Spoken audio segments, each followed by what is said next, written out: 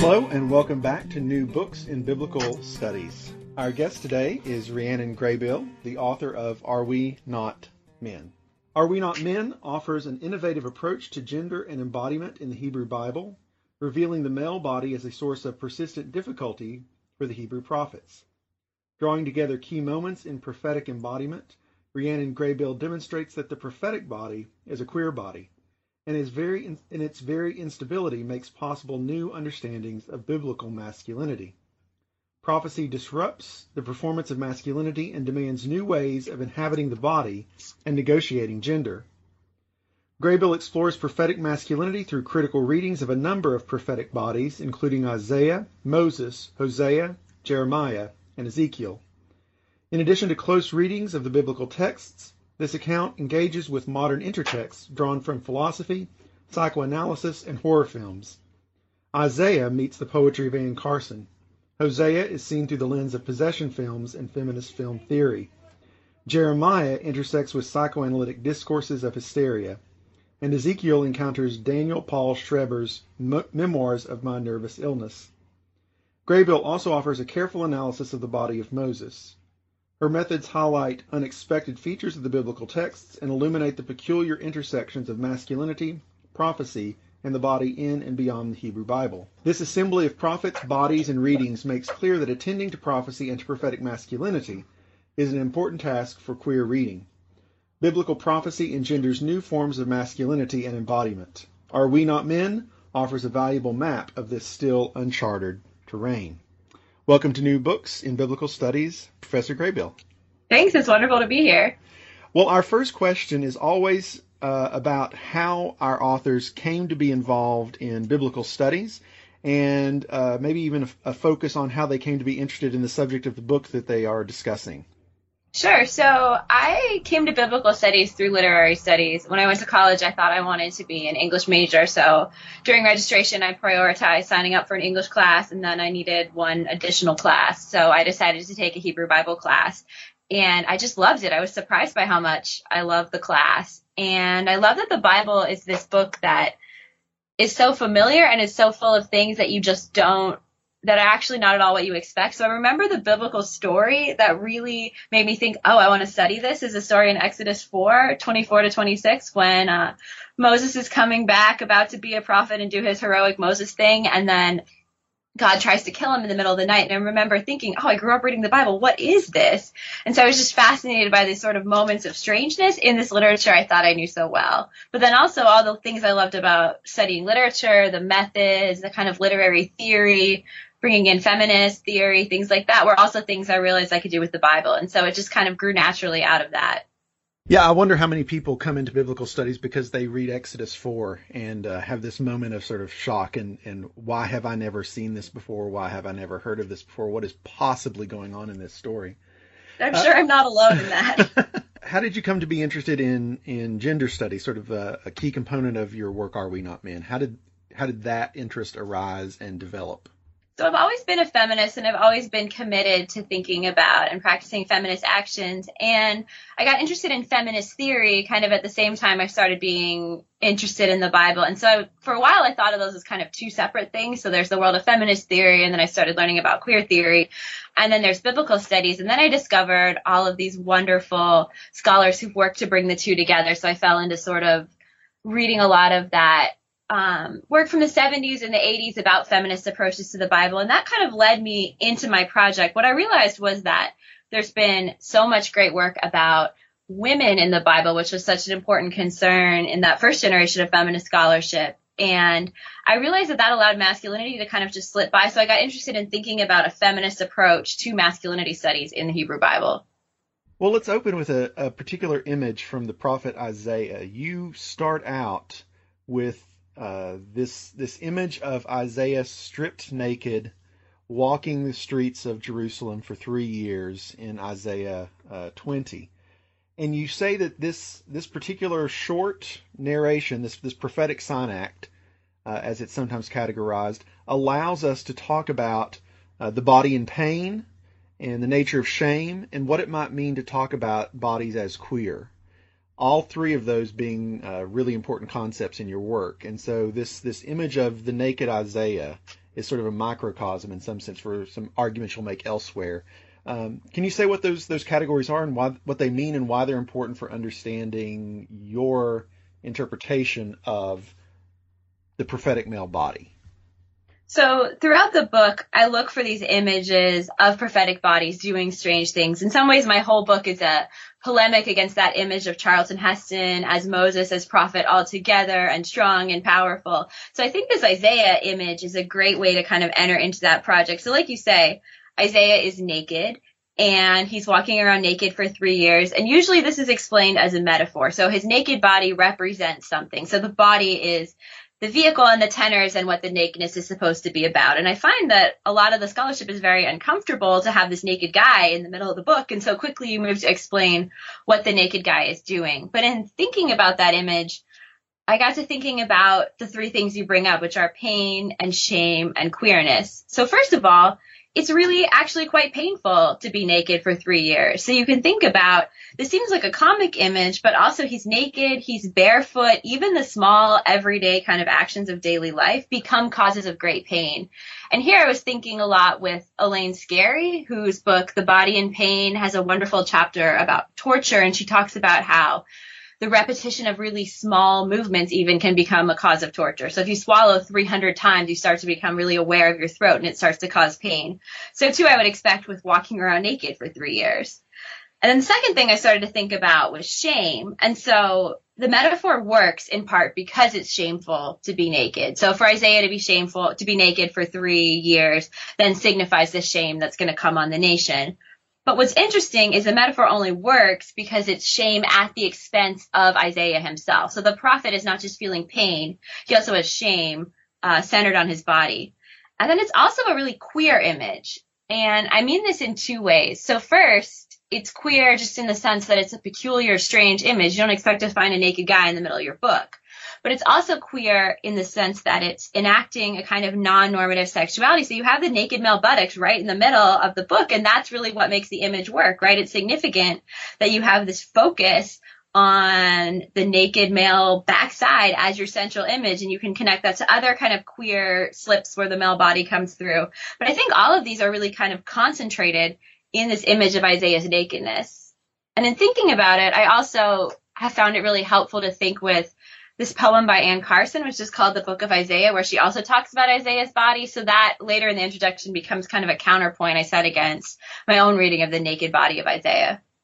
Yeah, one of the sort of central thrusts of your work, it seems to me, is to force biblical scholarship to deal with the embodied nature of prophetic activity and all that entails. And so the rush to metaphor is a way of not dealing with the real embodied aspect of what prophecy would do to a person, and a particularly male-bodied person, I think is quite important in this work. So you say that prophecy then is built on male bodies, and the demands of prophecy cause the masculinity of these prophetic bodies to become unstable, that prophecy makes your manhood slip in some fashion or become unstable.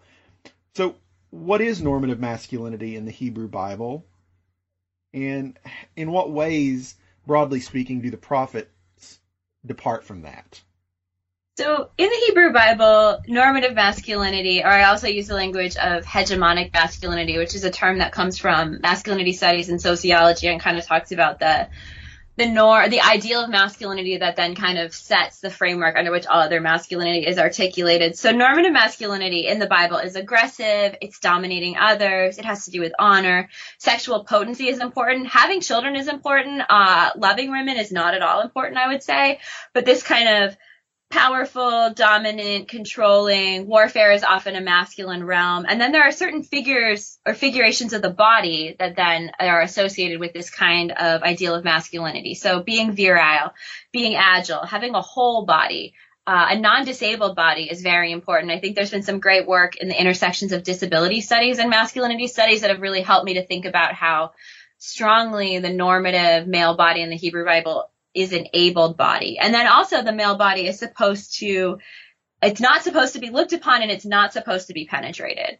So the prophets, I would argue, and I do argue in my book, pretty much fail at all of these forms of masculinity. So you can think about a prophet like Ezekiel getting penetrated by the divine word, literally, when he eats the scroll in this pretty phallic scene. You can think about, Jeremiah talks about how there's fire in his bones and it wants to get out and he's compelled to speak. Pretty much everything about Moses's body is deficient or feminized or glowing or strange. Even a prophet like Hosea, I argue in the book, is opened up. So I think that throughout each of the prophets, each of the prophets deviates from the masculine norm in different ways, but there's a consistent pattern of ways in which the body of the prophet is pushed outside of the category of normative masculinity, is queered, and then is opened up. Yeah, so you reference this sort of hyper-masculinized Charlton Heston version of Moses that perhaps people are as familiar or more familiar with than sort of the biblical model of Moses. What is Moses's body like then, read from your perspective, and in what ways is Moses's body non-normative or troubled as a masculine body? In Deuteronomy, when Moses dies, there's this nice note about how even though he's 120 years old, his eyesight hasn't dimmed and he's still virile and he still looks great, basically. And this is fascinating to me because up until that point, every time Moses' body appears in the text, there's some problem with it, or at least something abnormal. So just starting from the beginning, when Moses is born, his mother says that he's good, or tov, which sounds like a nice, cute thing you'd say when you have a baby, but actually it's very strange to have this kind of pronouncement. And it marks his body, I would say, just as somehow other. He has his heavy mouth and his heavy tongue, which might be a speech defect. It could be a physical defect with his mouth. It could be some kind of linguistic problem, but there's a problem with his mouth that's repeatedly thematized. During his call story, God temporarily gives him scale disease on his hands. We often gloss over the little God leprosy hand trick that happens in Exodus 4. After he becomes a prophet, he's unable to hold his own arms up, right? He can't, in the battle with the Amalekites, he has to have his arms held up by others, so he sort of can't control himself. His close encounters with God cause his face to start glowing. And it's so scary that he has to wear a veil whenever he's around anybody. So he's got this kind of terrifying facial transfiguration.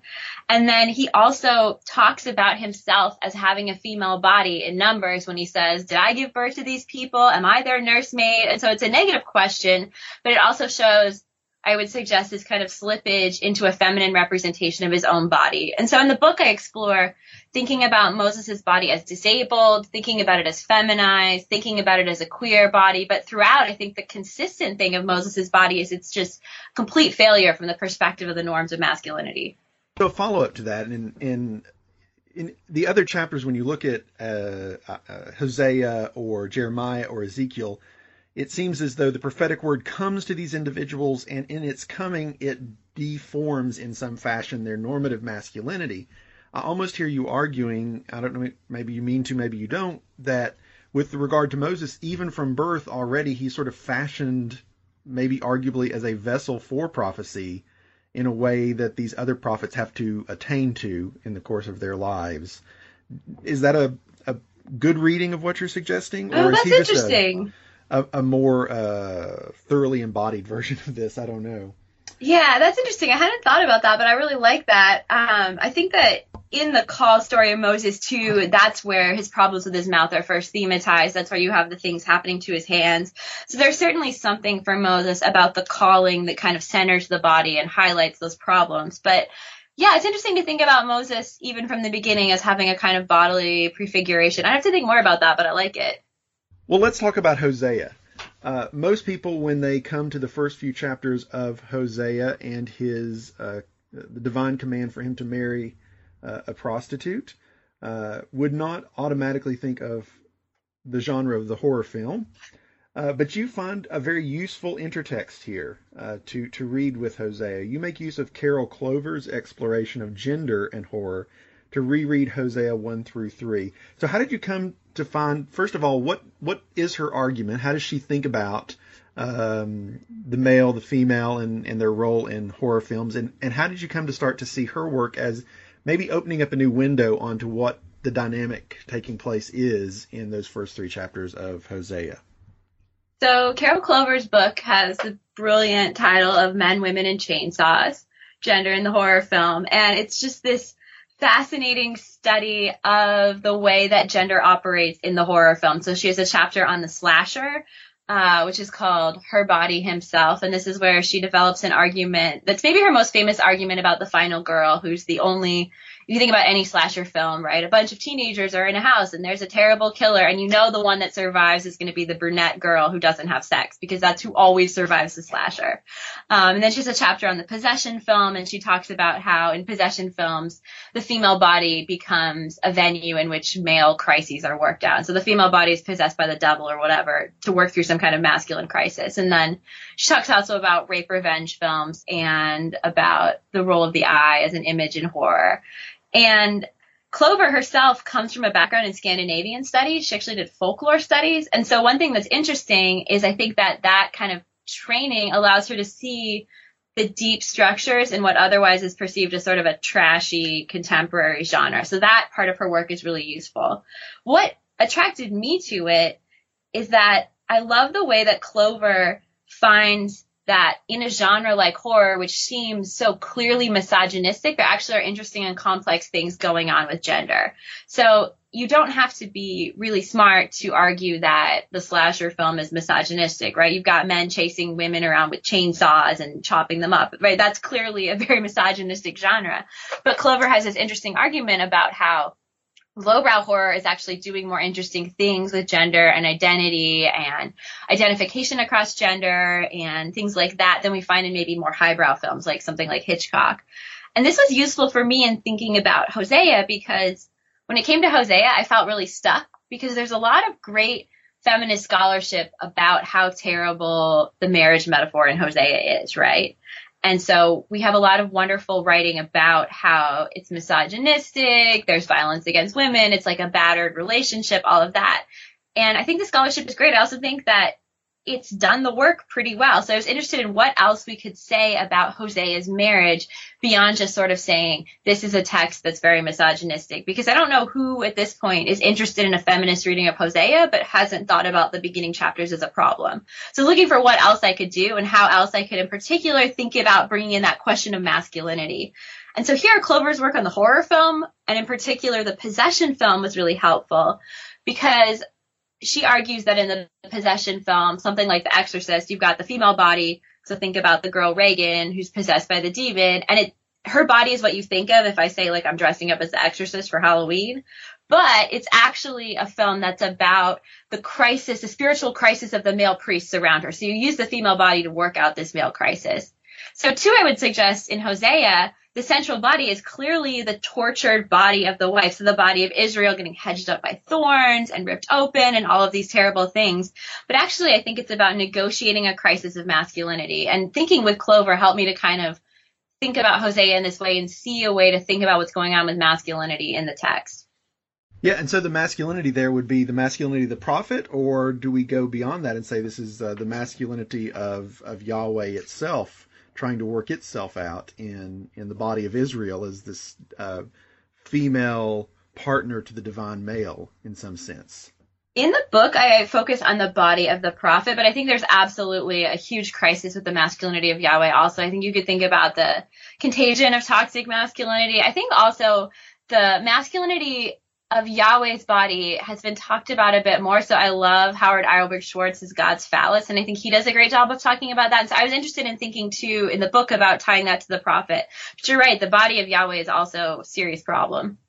In your next chapter, you start talking and looking at Jeremiah, and Jeremiah famously sort of embodies a non-stereotypical form of masculinity, perhaps, the weeping prophet. And you bring in here Freud and notions of hysteria as sort of non-masculine voice as a way of centering your reading of Jeremiah. What does it mean to talk about this weeping prophet and how he departs from normative masculinity in light of those larger psychoanalytic categories? So Jeremiah as the weeping prophet is a common reading of the text, and often it centers in particular on the passages I talk about in the chapter, which are the confessions of Jeremiah. And so we see Jeremiah spends a lot of time crying, a lot of time compelling. He also talks about being compelled to sort of cry out. We know that crying is a feminized kind of discourse in the Hebrew Bible. You can think about the way that lament is associated with the female voice.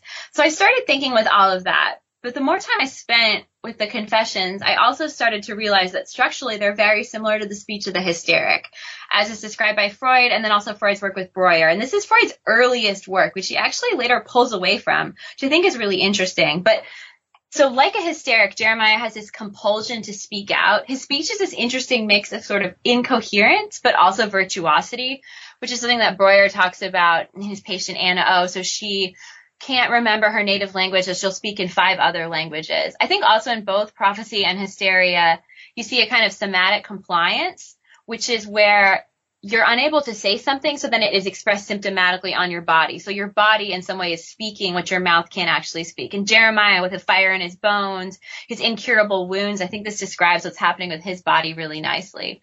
The other thing that's interesting about the hysteric is the hysteric, for the analyst, is an object of both revulsion and desire. So Freud kind of starts to hate his hysterical patients, but he's also kind of obsessed with them. And I think this is actually a really interesting way to think about the relationship between Jeremiah as hysteric and his relationship to the deity. So there's this way that Jeremiah's speech is both very compelling, and he's there's something revolting about his sort of self-abjection and self-abnegation. So I think that thinking of Jeremiah together with hysteria not only lets us think about the sort of specific content of his utterances and about the voice as an extension of the body, but it also gives an insight into this kind of complicated way that power is worked out in that relation between the body and the voice. The prophet Ezekiel engages in probably the most profoundly strange physical demanding acts as part of his prophetic mission, such that a lot of people have actually even sort of written on the prophet Ezekiel as exhibiting certain forms of mental illness or wanting to reconstruct those on the basis of this text. You look at Ezekiel's prophetic sign acts or whatever we might want to think of them as in light of this concept of unmanning made famous by Daniel Paul Schreber.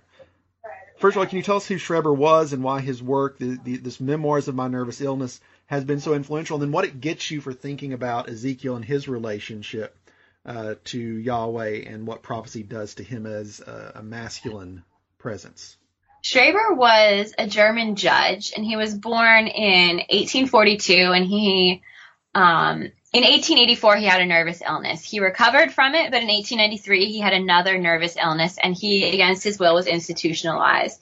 Because he was a judge, he was able to figure out how to basically argue for his being freed from the institution. And in 1902, he was freed, and he published Memoirs of My Nervous Illness, which is the text that I use in my chapter. Now, this is not a James Frey kind of memoir where you talk about how you once were deluded, but now you see the light and the nurse was so nice and all of that. This memoir is actually an explanation of his new understanding of the world. So Schreber is a prophet of sorts in that he has this understanding, and it centers on his body, and it is not well received by his audience. So central to Schreber's idea is that God is malevolent, non-omniscient, has 2 parts, and is made of like radio waves. And this God is constantly sexually attracted to Schreber's body.